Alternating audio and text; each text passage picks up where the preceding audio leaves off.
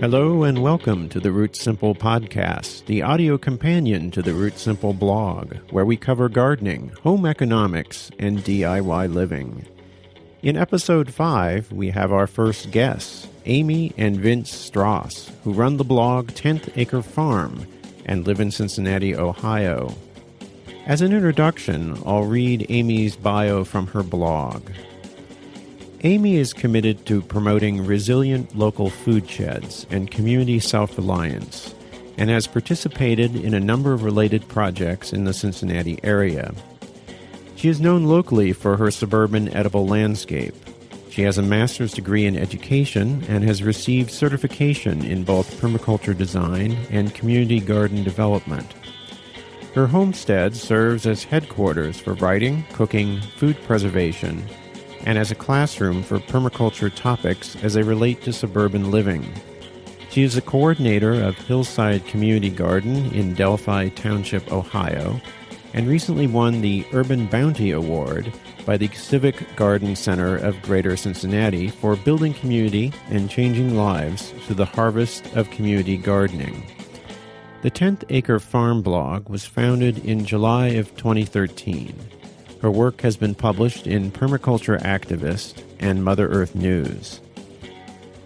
Vince is a full-time professional web and mobile applications developer. With more than 15 years working as a software engineer, he brings the same analytical and engineering mind to shine on the permaculture space. His philosophy is that you can't be a good internet engineer without a healthy balance of exposure to the natural world to inspire better systems design in both worlds. I'm Eric Knutson, aka Mr. Homegrown. My co-host is Kelly Coyne, aka Mrs. Homegrown. So welcome Vince and Amy to the Root Simple Podcast. Yes, welcome Vince and Amy. Thanks for having us. Yes, thank you for having us. I guess we should start by asking where you guys are. We're in Cincinnati, Ohio. We're high up on a ridge near the Ohio River. Yeah, it's typically around here, everyone calls it the Central Ohio River Valley. So it's just kind of, a nice hilly region with all kinds of great trees and exciting things, yeah. Is it a suburb? Are you in a typical suburb environment? Yes, we are in a suburb. We're about 3 miles, I think it's about 3 miles from downtown Cincinnati. Oh, that's nice. We are an inner ring suburb, I guess. Like the first suburb of Cincinnati, kind of 1950s era. Is that what we're talking? Exactly. Yeah. Yes. The house was built in 1955. We got a little brick ranch. All the other houses around here are the same sort of rubber stamp brick ranch style. Yeah. And tell us a little bit about the house and the yard. What does it look like? It used to look like what our neighbors' yards look like, which is mostly lawn, which is probably very similar to what most suburbs look like. And, we've just over time, we've been transforming it into something different, something more abundant. So, we started out very simply in 2010, I believe it was, when we took out some regular old ornamental bushes that line the front porch.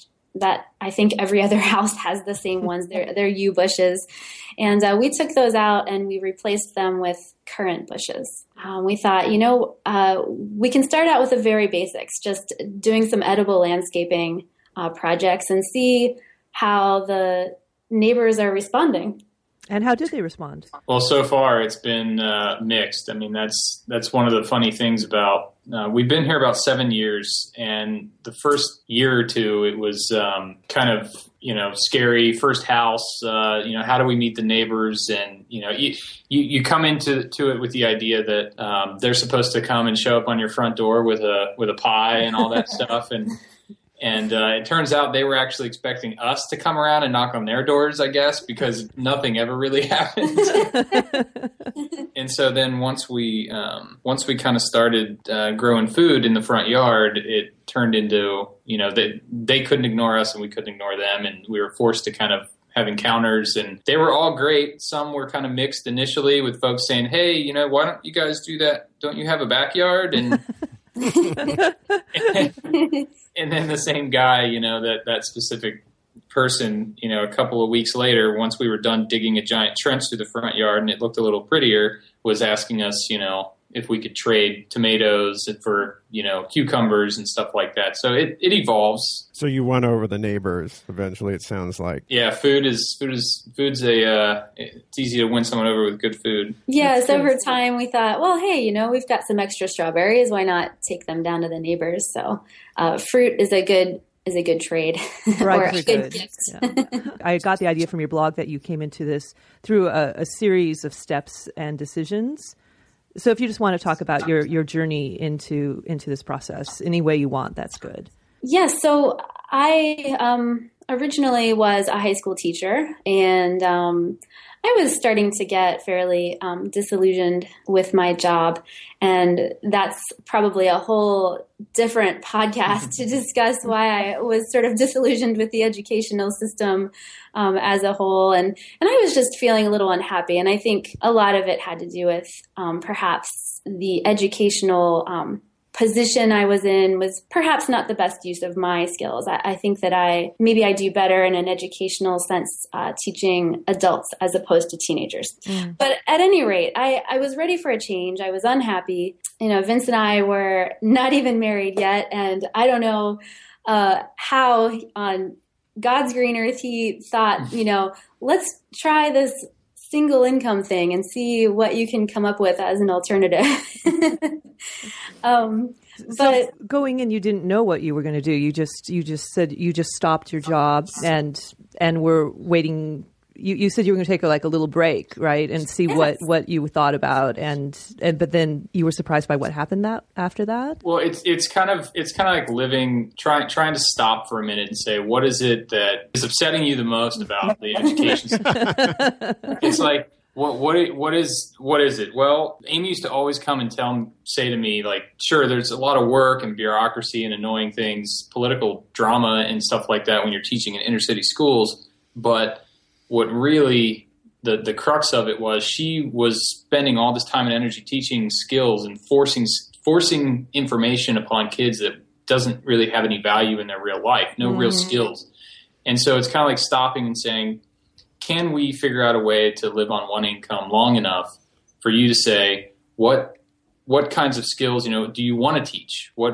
Because Amy went to school and got a degree and got her master's in teaching and biology degree and all this stuff. And then wasn't really, didn't really feel like that's what she loved and wanted to say, I want to learn some real skills that I can use. And that turned into gardening. Yeah. So, at first it was just, I need to get my hands in the dirt. I don't know what I'm doing. I've never really had a garden before, but there was just something pulling me to spend some time outside in the sunshine and getting my hands dirty. And I thought it would be a good way to contemplate, what I was meant to do next. And that sort of sparked this love affair with gardening that turned into edible gardening with sort of this combination of ecologically friendly gardening. And that sort of led me to studying permaculture. And then I thought, oh my goodness, I've totally caught the bug, and we're just going to rip out our entire yard and we're just going to do this whole thing. But I didn't actually believe our yard was big enough to do anything as far as growing anything worth getting a yield. So in fact, right after I had started learning all of this gardening stuff, I found a friend who had a couple of acres, and I drove to her house like 5 days a week. It was like an hour round trip drive to a different suburb so that I could use like 200 square feet on her property to grow some vegetables, because I thought, we only have 1/10 of an acre. It's not enough to get a yield out of. But when I looked at how much yard space I was using at her house, I thought, I don't need to be driving all the way over here to do this. There were other things that came in with that too. I mean, that the land share method to growing food is definitely valid for a lot of folks, but our reasoning behind it was we don't have the space, or we're worried about the aesthetics of turning our yard into production, or, all these things. And so we ended up going through with the land share thing. And, I was building water catchment over there and putting in, multiple couple 100-gallon tanks and hooking up to them. I mean, we put a lot of time and energy into the infrastructure over there to support growing food, and eventually just kind of stopped. What are we doing? Let's try to do something at our house. And was it the fear of what the neighbors would think that was stopping you from originally starting at your own house? I think it was a misconception about how much space you need to have in order to be able to grow something. Going to a one-income family is a dramatic move. And did you think about how much space you need to make a difference in your sort of food budget? Is that the equation we're talking about here? Or how did you think about that in terms of space? Originally I wasn't thinking about the food substituting for income. I think I was more thinking along the lines of this is a really useful skill, and once I have it mastered to some degree, then maybe I can produce something worth substituting for income. Mm-hmm. Right. The premise was kind of the high level, the conversation kind of centered around, why don't you take a year off? We can make this. We've got enough of a little cushion. Just so happens, serendipity, we have a little cushion here. You can take a year off. We'll make it work. And worst case, you go back to teaching. Find something else. Look at X, Y, and Z. One of those things being gardening, and that's just she tried soap making. There's all kinds of fun little projects that went on during that year. But the gardening was really the thing that stuck and was the rabbit hole that she fell down. Yeah. And that just sort of led us to back to our own property and realizing how much we can do on just a little tenth of an acre. So how much do you do? Can you describe some of the layout of your yard, the kind of different zones you've got going in there? One of the things we did at the very beginning in our front yard, so we kind of really hyper-focused on our front yard because that's where most of the sun is. Our backyard is fairly shaded from neighbors' large trees, which is nice, but also a little inconvenient as far as growing a lot of food. So we really hyper-focused on the front yard, and we really also wanted to try to use some of this background in permaculture, which really kind of there should be a focus on integrating water into your design. So that was the big. Yeah. So I mean, we have the house is about 1,000 square feet. So it's around these parts anyway. It's in Cincinnati. That's a pretty not even average. I mean, the average house is a little more than that. So it's not big or small, really, in our opinion. But that just doing the simple calculations of that, we get about 40 inches of rain a year. That's our average rainfall. So that's about 36,000 gallons of water. Wow.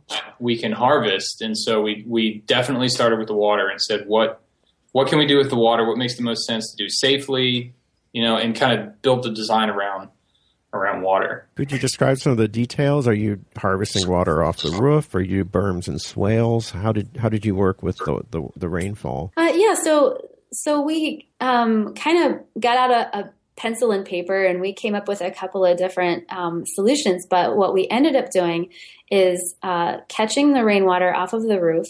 But rather than storing it in a tank or a rain barrel, which we actually do have in the backyard, but for the front yard, we took all of the rainwater that was coming off of the front part of the roof, and we directed that into a berm and swale solution.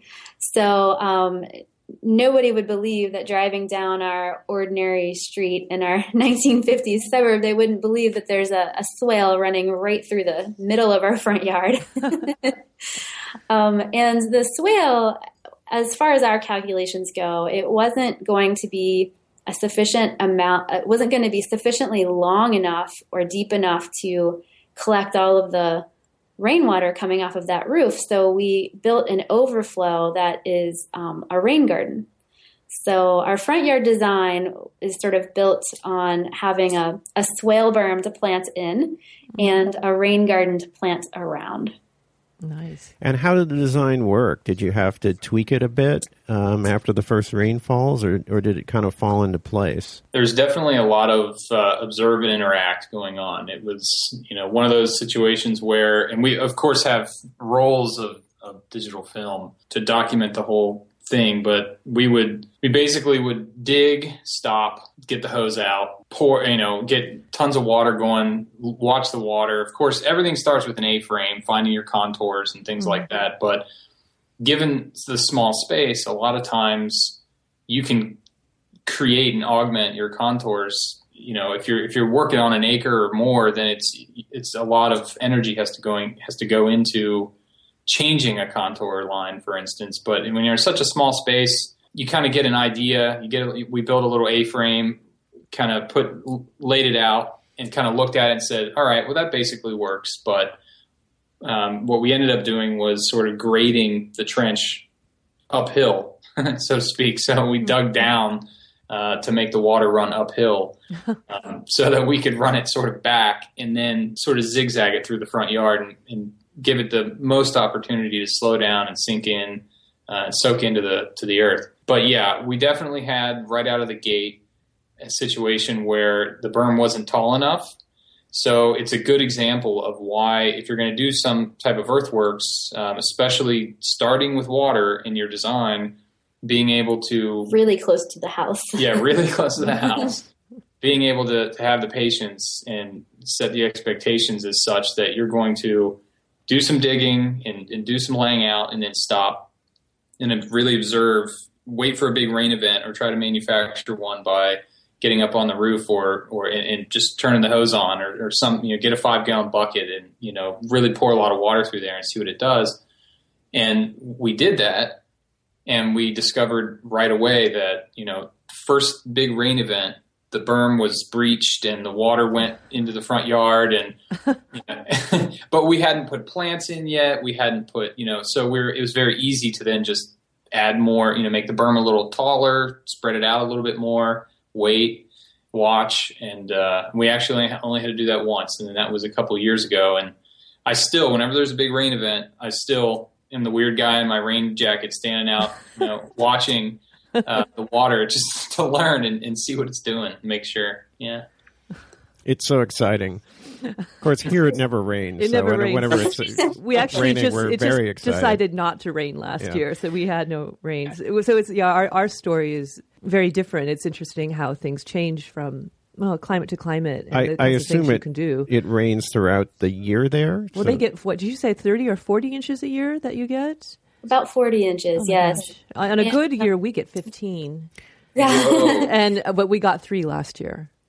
Yeah, it was not a good winter. So, but yeah. back to your front yard. Once you kind of figured out that berm and swale system, how did you then move on to planting? What was your thinking in how to plant? Well, what we planned is not what it looks like now. That was definitely a trial and error type of situation. We did want the berm to look fairly ornamental since it is in the front yard, and so we got some nice round river rocks and lined it so that it looked more like a raised bed rather than a swale. Mm-hmm. And I would do that again. I think that's a pretty cool idea for a front yard.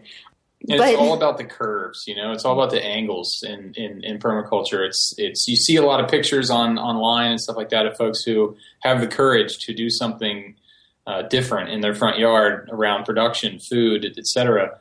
And a lot of times we'll see raised beds and boxes and stuff like that, but we really try to focus on curves and angles and stuff like that to kind of keep the aesthetics high and just make it look more natural. But at the same time, in that first year, the reason I was saying that is because, we did all that, but the first thing we planted in the berm in the first year were 10 tomato towers, right? Oh.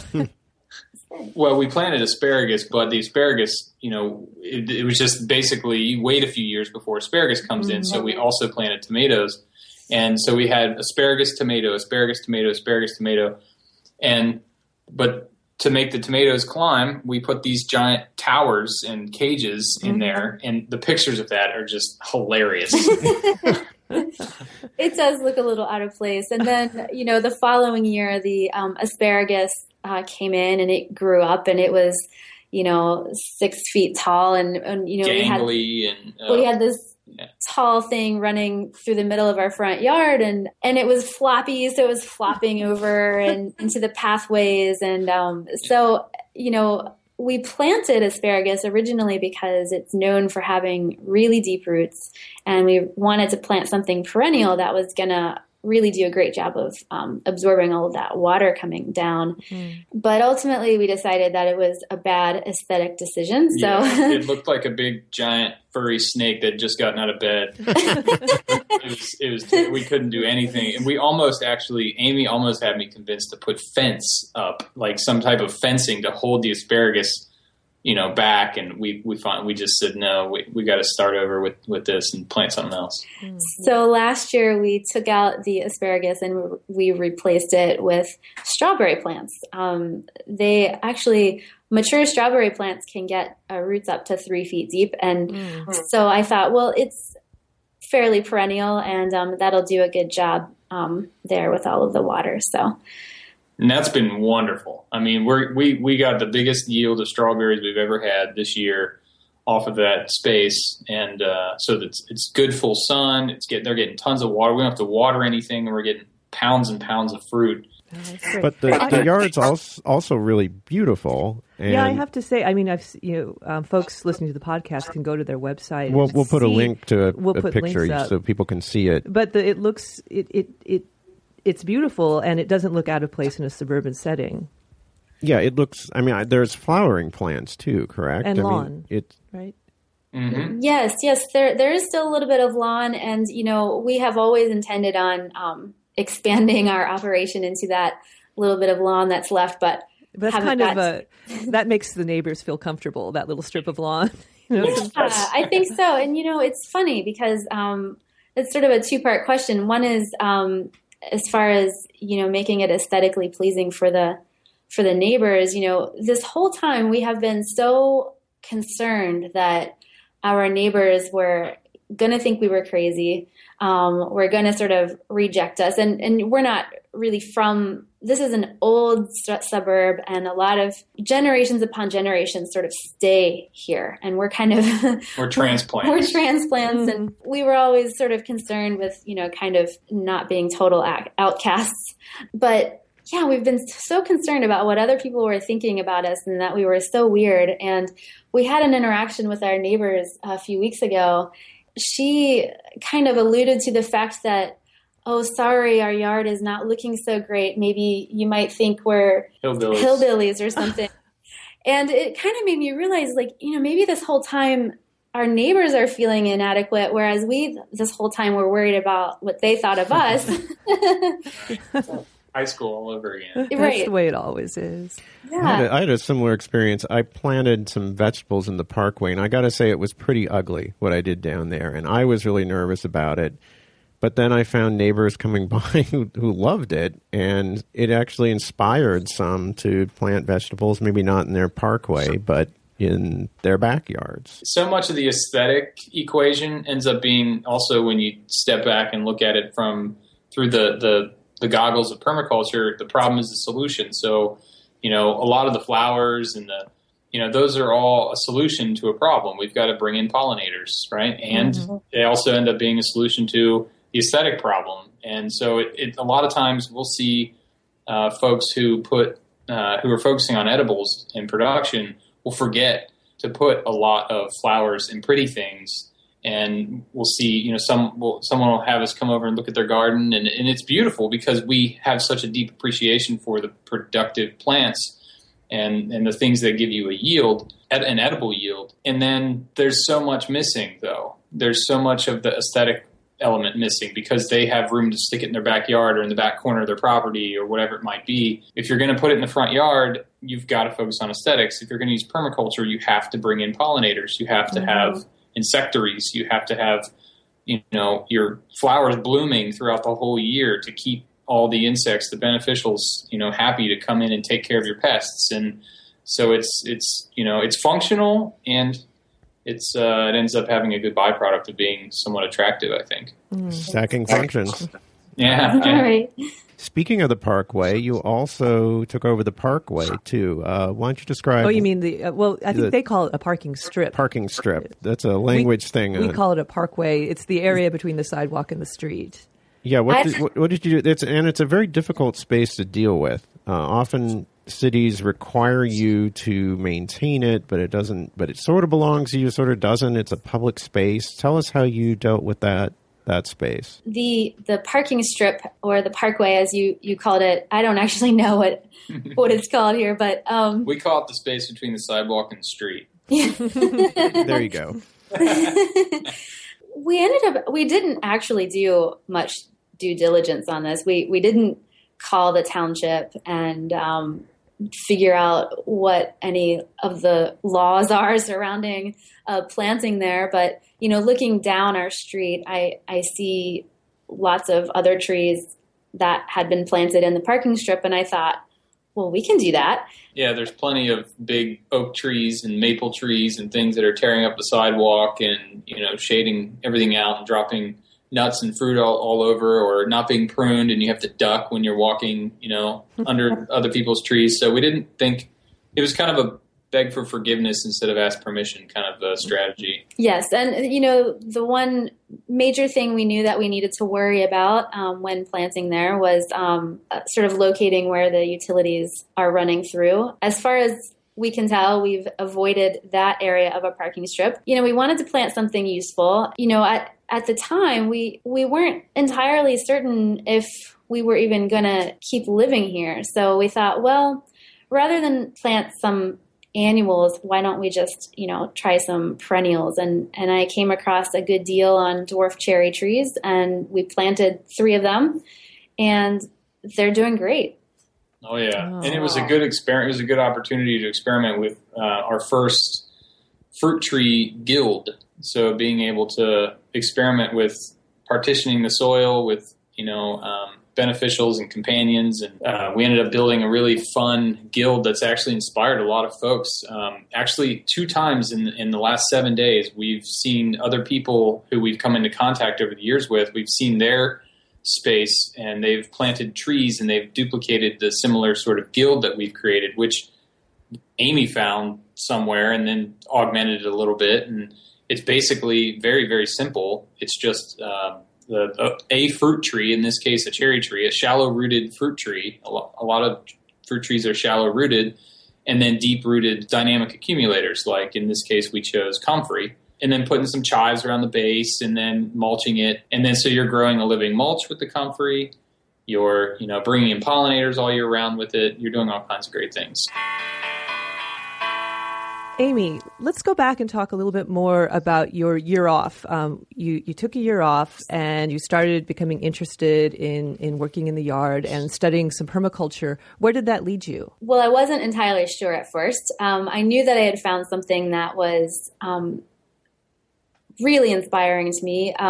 I wanted to just be out in the yard, or, a community project of some kind, using what I had learned in my permaculture training and other, gardening experiences. And I just wanted to be doing it all the time. And I thought, I'm not sure how to make this into a career of any kind, but I feel like at the very least, I'm amassing a certain number of skills that would allow me to provide for my home a little bit better, to provide for my family, for Vince and I. And so sure enough, these skills led to me being able to improve our gardens over time, so that they're more and more efficient and higher and higher yielding over time.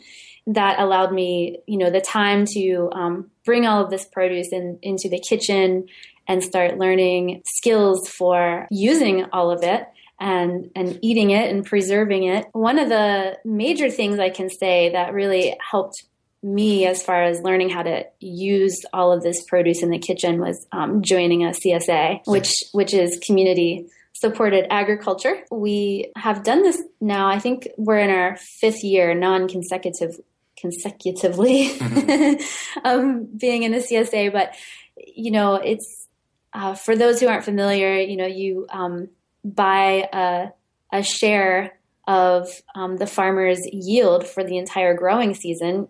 You sort of prepay, yeah. Mm-hmm, you're sort of prepaying for, in our area, it's about a 6-month growing season.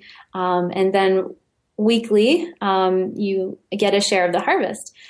Different CSAs work differently, but the major defining factor is that you get an abundance of vegetables that you don't choose coming at you weekly. And that just sort of catapulted me into learning, okay, how do I use all this stuff? What is it? How do I use it? It worked out really well, actually, too, because it's morphed into the roundabout answer we give to folks when they say, how do I get started?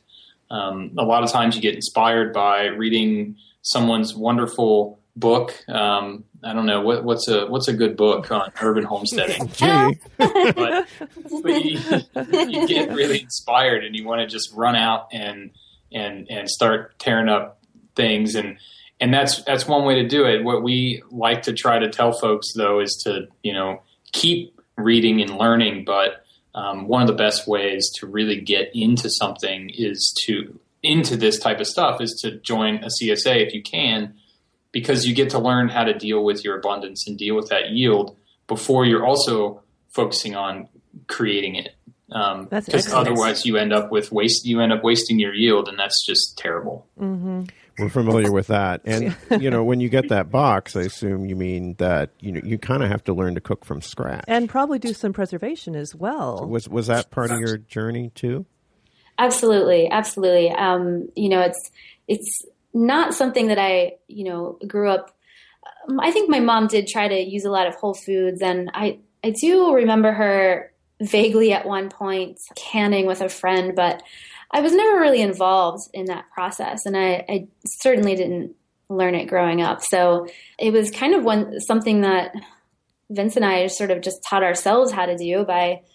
We did go to a few classes in the community, I think, at one point. But they weren't hands-on. They were kind of more like, watch me do this. And they weren't actually canning. They were just using all the hardware and saying, if the stove was on, then we would wait a few minutes. And depending on the recipe you might be following. And it was very kind of high level. And we had to really just one day roll up our sleeves and do it. It was nice to not also be growing a lot of stuff and just to have this box of food and say, okay, what are we going to do with it?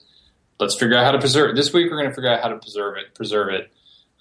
Next week we'll figure out another thing.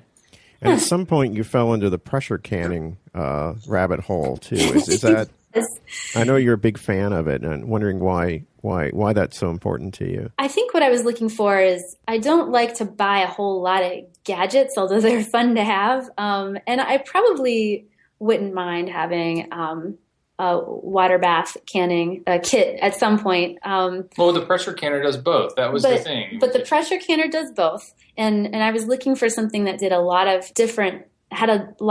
uses. So the pressure canner can, obviously be used for canning vegetables, but it can also be used as a water bath canner, which is what you would use for, fruits and tomatoes and things like that. And then it can also be used to, as a pressure cooker, which you can do for grains and beans and even meats. And I have to say that outside of using it as a dual canner, I have to say that I haven't used it for those other pressure cooker uses as much as I would like to say I have. Well, now, I don't remember now, but I feel like when we initially went the route of the pressure cooker for preservation, it was also about energy use, because once you get it up to pressure, you can drop the input, you can drop the power down, and it'll maintain that. It doesn't take as much energy to maintain the pressure once you get it up. So if you're going to run it for X number of minutes, then my thinking was, that we would actually use less energy that way. I don't know. I haven't calculated it though. I think it might have just been a justification as well.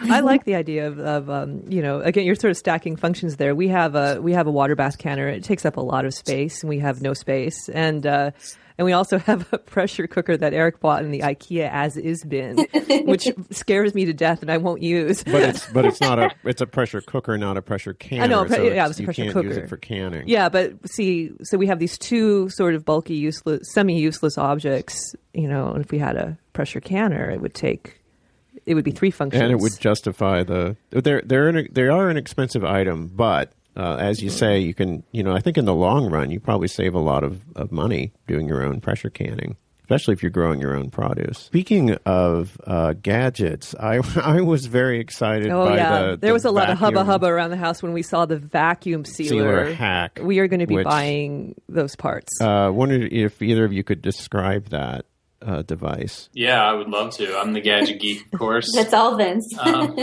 No, I have to. I can't take full credit for creating it. The only spin I put on it was using a slightly different device. But at any rate, basically, it's just a simple. I sat down one day.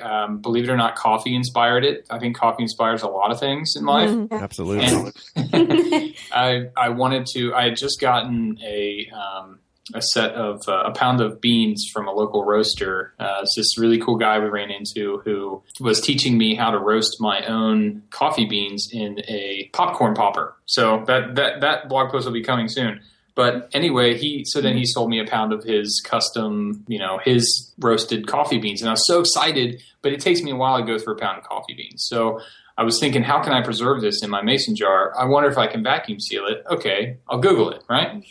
Well, I didn't want to buy some kind of gadget I should have to plug in or whatever, so I found this person who had found a way to use a brake bleeding device, something you typically hook up to your brake system and bleed all the fluid out.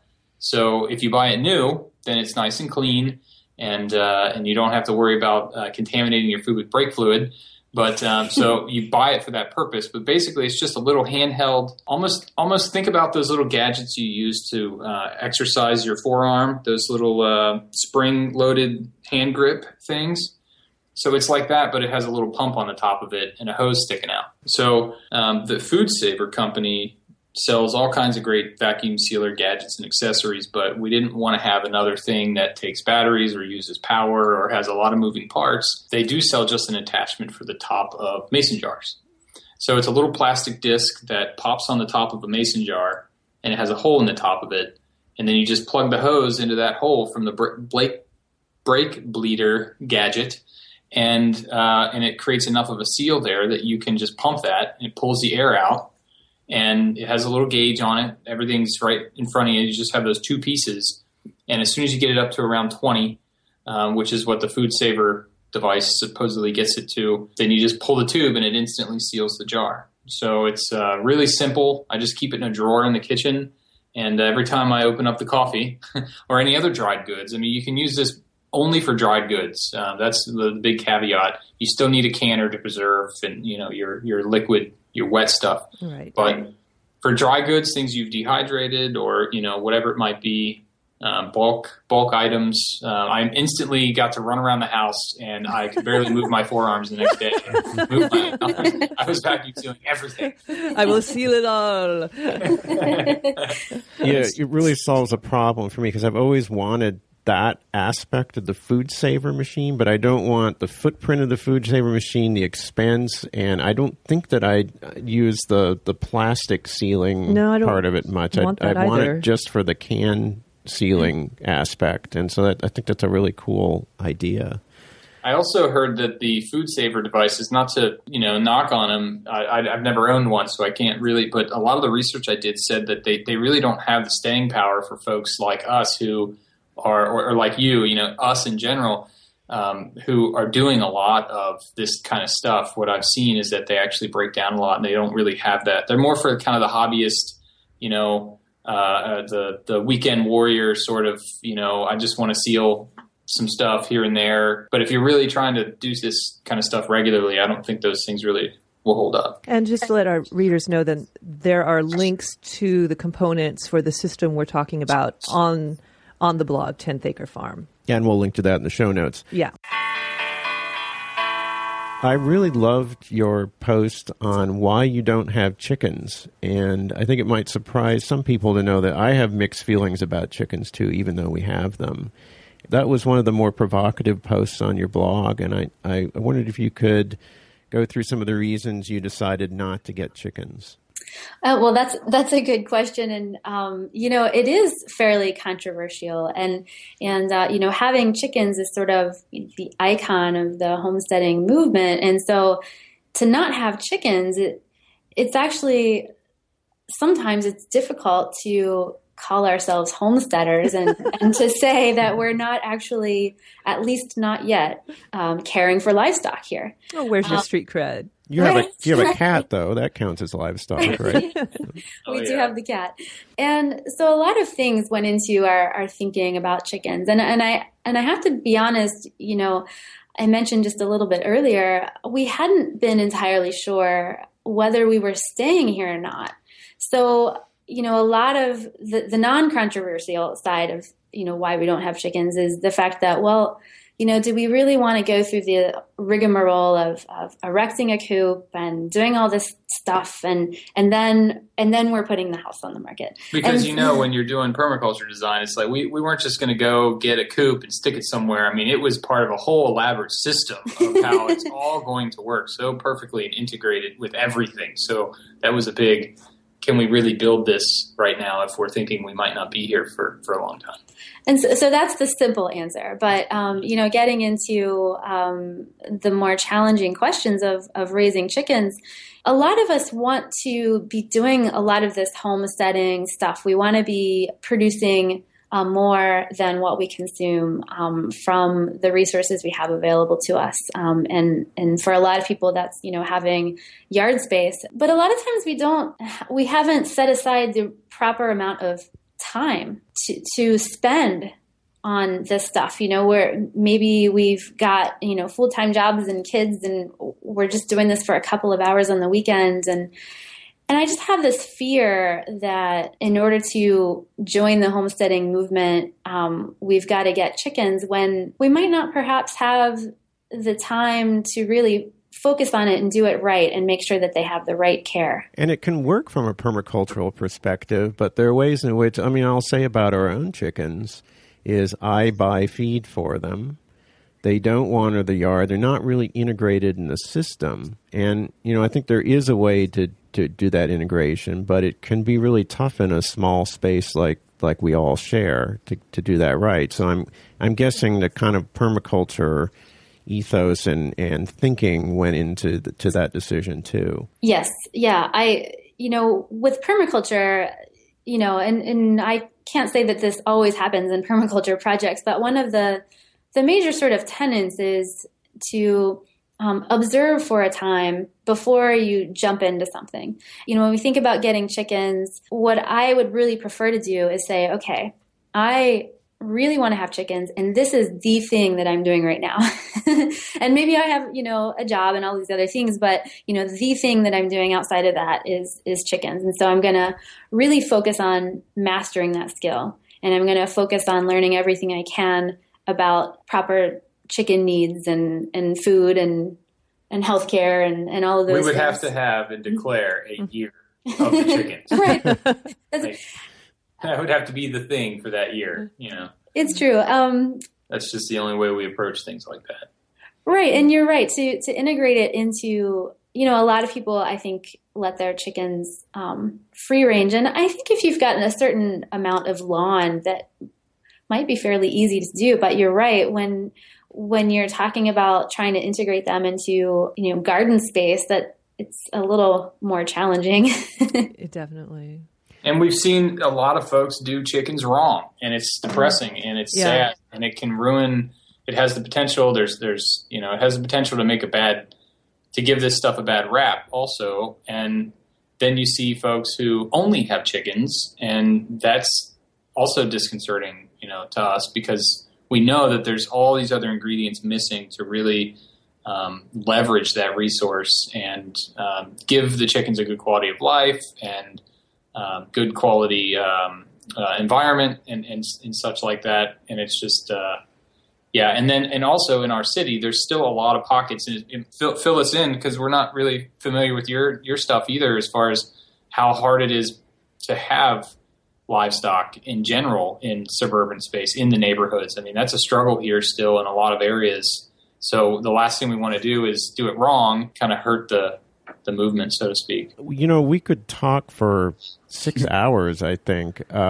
Is there anything though that you wanted to say that we haven't touched on yet? And we do have a listener question I want to save some time for too that we can't answer, that we thought you guys might be able to answer. But is there anything else that you wanted to discuss? Well, we have a sheet of paper here with about 40 other things on it. So yeah, we'll have to have you back on. No, I'm just joking. It's not that long, but yeah, go ahead. I think one thing I might say, if I can try to say this concisely, is building skills is a process. And when we think about being homesteaders, doing homesteading, in quotes, doing homesteading or doing permaculture, we kind of get this sense that, I'll read this blog post or I'll read this book and then I'm just going to do it. And it's more like a marathon rather than a sprint, this type of lifestyle. We're going to learn skills as we go, and we're going to try to master them as we go. And sometimes we try to learn too many things at once because we feel like we don't have enough time. We've got to rush through everything.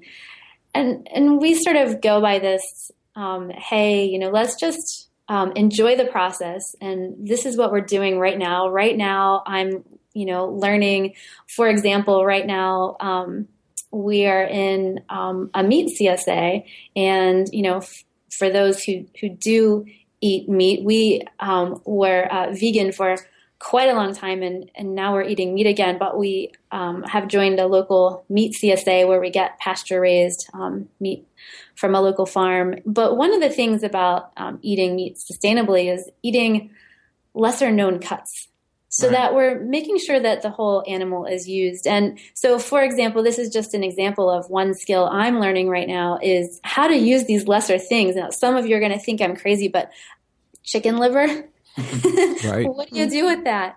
Learning different skills, whether it's learning how to dehydrate fruit you're bringing in from the garden, or you're learning how to vacuum seal jars, as Vince mentioned, or whether you're learning how to use things like chicken liver in the kitchen. It's all a process. And, rather than saying, oh my gosh, there's so much to learn and I'm trying to learn it all right now, just take one skill at a time and enjoy the process of learning it. And if you must, the last thing I would kind of say and add to that is that just if more and more, I like to mention to folks that there's so much more we can do just on the space we have, for instance. And we're generating hundreds of pounds of food every year, and we have this small tenth of an acre, and we're only really utilizing maybe 30-40% of the space maximum. And that's because we are constantly trying to, I don't want to give the idea that we focus on only one thing per year, but it's kind of more of a joke, but it's more like taking small bites of new things so that you can manageably learn new skills and on a small scale, and then be prepared to scale them up as you discover which ones you want to scale up or which ones fit your space or your situation the best, instead of trying to, always start with, kind of the big version of something. Yeah. So bite-sized pieces, and don't be afraid to do something small with the intention of scaling it up later. Well, that's great advice. That's all excellent. And I think a good place for us to stop until the next time we talk. But, of course, we have a listener question that we wanted to play for you guys because, it's a question that we can't answer, and we thought maybe you guys could answer. Hi, my name is Morgan. I'm calling from Boston. I'm leaving a question for the podcast. My question is, I've gotten a lot more into kind of the whole urban homesteading movement in the last year. The problem, of course, is that I don't live in a warm climate like you guys do. And I was wondering if you guys had any advice for people who are trying to keep a more sustainable household, who live in colder climates and maybe can't always, garden year round or, get local produce, et cetera. any advice you might have for us cold climate people. Anyway, thanks a lot. Love what you guys do. Bye. Yeah, that's a really good question, actually. I think one of the first things that comes to mind for me is we do grow a lot of fruit in our little 1/10 of an acre. Fruit is, you can really fit a lot of fruit-bearing trees and shrubs into a small space. And so we grow a lot of fruit, but what to do with that? There's a process that I sort of have developed over time, which is I bring the fruit in during the season, and rather than preserving it right away, I don't pull out the canner right away. What I do is I actually freeze it in 1 pound portions, and then in the winter, when I'm not so busy in the garden, lucky for us, we do get that break in a growing season. And then I will pull out my canner in the late fall, early winter, and make the jams and the sauces and all the other things that I might want to make with that fruit. And it's also kind of fun because I do it right before the holiday season, and then I've got gifts to give away. But the other benefit is that I'm not heating up the kitchen in the heat of the summer. And I'm saving that heat for the cooler months when it's not so strange to heat up the kitchen. And it's a little more energy efficient as well. Another is growing greens. It's something that, so for instance, 5-6 years ago, I didn't even know what kale or I'd heard people say something about collards, but I didn't really know. I'd never tried it. And I didn't, chard, I had no idea. I thought that was a bad word. And it was just, next thing you know, then fast forward to today, so much of our diet is greens. So much of it is kale, collards, and chard because they're easy to grow. We've actually, here in Cincinnati, I'm not sure, where did the callers say that they were? Boston. In Boston. Right. So they're not, it's a very similar climate. We actually have greens that will go through the whole year. So collards and kale, and not so much chard, but collards and kale that you can plant them and they will go uncovered.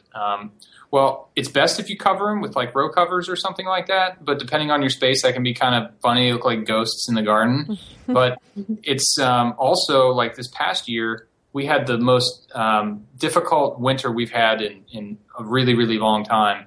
And we had a couple of kale plants and that died, but one kale plant that lived and one collard plant that lived.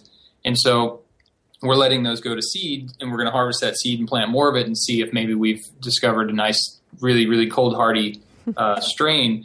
But the point at most winters, uncovered in this area, we can get through, even with snow and ice and everything, a lot of the hardy greens will last, and you can harvest off of them all winter, a lot of during the winter in that. So, what else beside greens can overwinter in cold temperatures? I like to grow a lot of root vegetables. So as far as things that can overwinter, I've definitely overwintered things from the allium family, garlic, of course, even onions and leeks do great overwintering. I've overwintered beets and turnips. Things like that where you can sow a seed in the late summer, and then you've got these harvests that you can make throughout the winter. And even as far as feeding ourselves, I think the hardest time is early spring. You're running out of your reserves, and you're putting seed in the ground, but you're not harvesting. So another thing you can grow is to just, for the callers, look into microgreens and something that very little investment. You can, with maybe one hanging fluorescent light, you could grow microgreens indoors very, very cheaply and very low impact, very easy to do in a basement somewhere or something like that, and have some good fresh veg that way also. Yeah, and you can even pot up some of your herbs and bring those inside for the winter if you like. If you want to have access to them, and some things won't survive the winter, so I like to bring those in. We have those in California. You might think we're funny, but we have to bring our rosemary in the winter, or else it doesn't make it. But we've got a long living rosemary plant in a pot that we just bring in every winter. So I would give a recommendation to the caller also just for further research. And, Elliott Coleman is a great resource and has a lot of really great books that you can get from the library they're very readily available is the point. And he's up in Maine, actually, and he's able to grow all year round using all kinds of really low-tech solutions with like double row covers and carrots and different things that he grows, and he gives you planting schedules and all kinds of fun things. So we've actually learned a lot from that also. I've heard a lot of good things about his books. Well, thank you so much, Amy and Vince. Where can people read more about what you're up to? So they can find us at 10thacrefarm.com. And you can contact Amy at 10th Acre Farm or me, Vince at 10thacrefarm.com.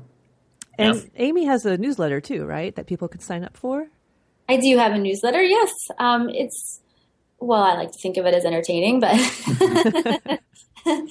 and there is a little ebook that comes for free to newsletter subscribers, and it'll just share a little bit more about what we've got going on in our yard.